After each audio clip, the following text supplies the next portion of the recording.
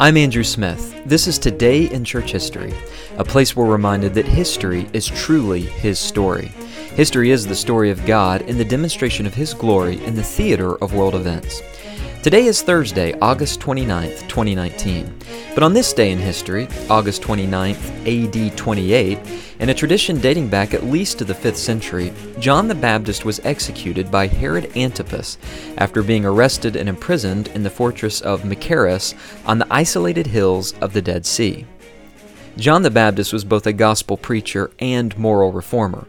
He pointed the people of Israel to Jesus Christ and was thus the forerunner to the Messiah. But he was also a moral reformer.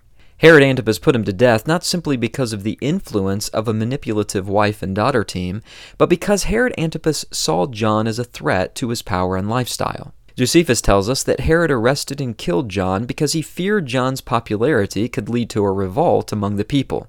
Scripture tells us it was also because John was very vocal against Herod's immoral marriage to Herodias, the wife of his brother Philip.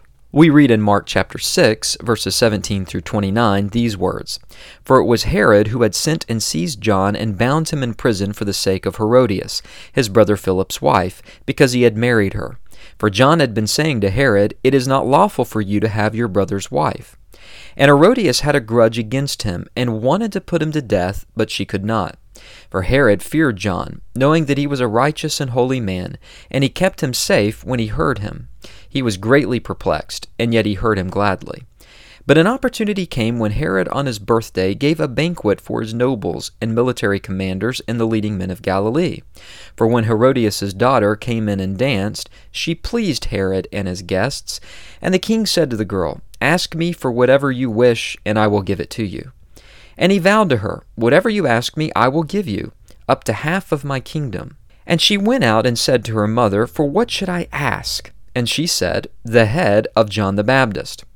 And she came in immediately with haste to the king and asked, saying, 'I want you to give me at once the head of John the Baptist on a platter.' And the king was exceedingly sorry, but because of his oaths and his guests, he did not want to break his word to her. And immediately the king sent an executioner with orders to bring John's head. He went and beheaded him in the prison, and brought his head on a platter, and gave it to the girl, and the girl gave it to her mother. When his disciples heard of it, they came and took his body and laid it in a tomb." Though this gospel account, as we just read from verse 26, indicates some regret in Herod's heart regarding killing John, he nevertheless did it to save face at this royal birthday party, not wanting to go back on his word in front of all of those guests. Who was John the Baptist anyway? Well, John the Baptist grew and became strong in the Spirit, as Luke 1:80 says. John was a cousin to Jesus, and he thundered his sermons in the area ruled by Herod Antipas, who was tetrarch over the regions of Perea and Galilee. John was both raised and called by God in the wilderness and called to preach in the wilderness. He was a prophet with holy swag, set apart by God as a second Elijah. He even dressed like Elijah, in camel's hair and a leather belt. But it wasn't merely in appearance, but also ministry that he mirrored Elijah, the great prophet from the Old Testament. Like Elijah, John was a prophet of preparation and reform. We read in Luke 1:17, "And he will go before him in the spirit and power of Elijah, to turn the hearts of the fathers to the children, and the disobedient to the wisdom of the just, to make ready for the Lord a people prepared." John was the voice of God crying in the wilderness to prepare Israel for their long-awaited Messiah. It was baptism that marked his ministry. John's baptism was one of washing, which symbolized the need for God's people to repent in preparation for the Messiah. He criticized those who presumed to be righteous and trusted in their religiosity instead of the coming Savior. When Jesus finally came upon the scene, John pointed to Jesus and said, "Behold the Lamb of God who takes away the sin of the world." John, therefore, was a forerunner to the Messiah, preparing the way for him, pointing people to him, preparing people for him. He came to town as the lowercase e evangelist until the arrival of the big-name evangelist and Savior, Jesus Christ, came in. John's job was to lay the axe at the root of Israel the tree, threatening that they had no salvation from God apart from trusting in the coming Messiah and demonstrating fruits of repentance, which began with being baptized by John. Now, though Herod was successful in killing John, Josephus records that he didn't get away with it apart from the judgment of God. Josephus tells us that the general view of the Jews was that Herod's army was destroyed as a result of him killing John the Baptist. Josephus writes, and I quote, "Now the Jews had an opinion that the destruction of his army was sent as a punishment upon Herod, and a mark of God's displeasure with him." End quote. It was the army of Aretas, who was the king of Arabs during that day, that Josephus is referring to, that destroyed Herod's army.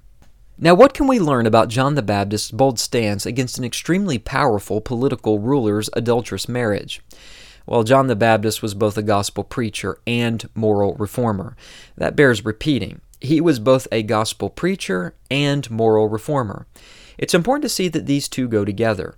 Christians should not be mere moralists, but neither should they dismiss moral and righteous living, both within the society and the church. A moral and righteous life demonstrates the power of the gospel, and a Christian simply must demonstrate this sort of morality. Jesus more than suggests this in the Sermon on the Mount in Matthew 5:16 when he says, "In the same way, let your light shine before others, so that they may see your good works and give glory to your Father who is in heaven." Jesus' own commentary on John the Baptist approves his endeavor at both preaching the gospel as well as his moral reform, when Jesus says, "Among those born of women, there has not risen one greater than John the Baptist. He was a great preacher of the gospel, and he lived a pure and holy life." Nobody would question that. Now, we should not promote so-called lifestyle evangelism, if what we mean by this is that we never have to speak the gospel, but simply show forth Christian good works. This actually confuses the gospel, turning it into social reform or good deeds or work salvation. On the other hand, the world is watching. Will we stand up for what biblical marriage is? Will we stand against adultery as John the Baptist did? Will we stand against errant and sinful lifestyles like homosexuality? Will we do this no matter the cost? And will we, as we preach the gospel, live a pure and holy life by the power of the Holy Spirit? You see, we must both preach the pure gospel, that is, that salvation is by grace alone, through faith alone, in Christ alone, to the glory of God alone. And we must demonstrate, by the enablement of the Holy Spirit, the power of the gospel, and both our boldness in confronting sin in a decadent society, as well as living consistently with Christian morals and righteousness. Such was the way of John. He made the way straight, and so should we. History is truly his story. It's the story of God and the demonstration of his glory in the theater of world events. I hope you've enjoyed listening to this episode of Today in Church History. You can access more of these podcasts by visiting my website, www.heartoflame.org. You can also search for Today in Church History. History is spelled HIS-STORY. Search for it in Apple iTunes, and then do me a favor and subscribe to it. If you enjoy what you're hearing on these episodes, go ahead and write a review. Until next time, I'm Andrew Smith.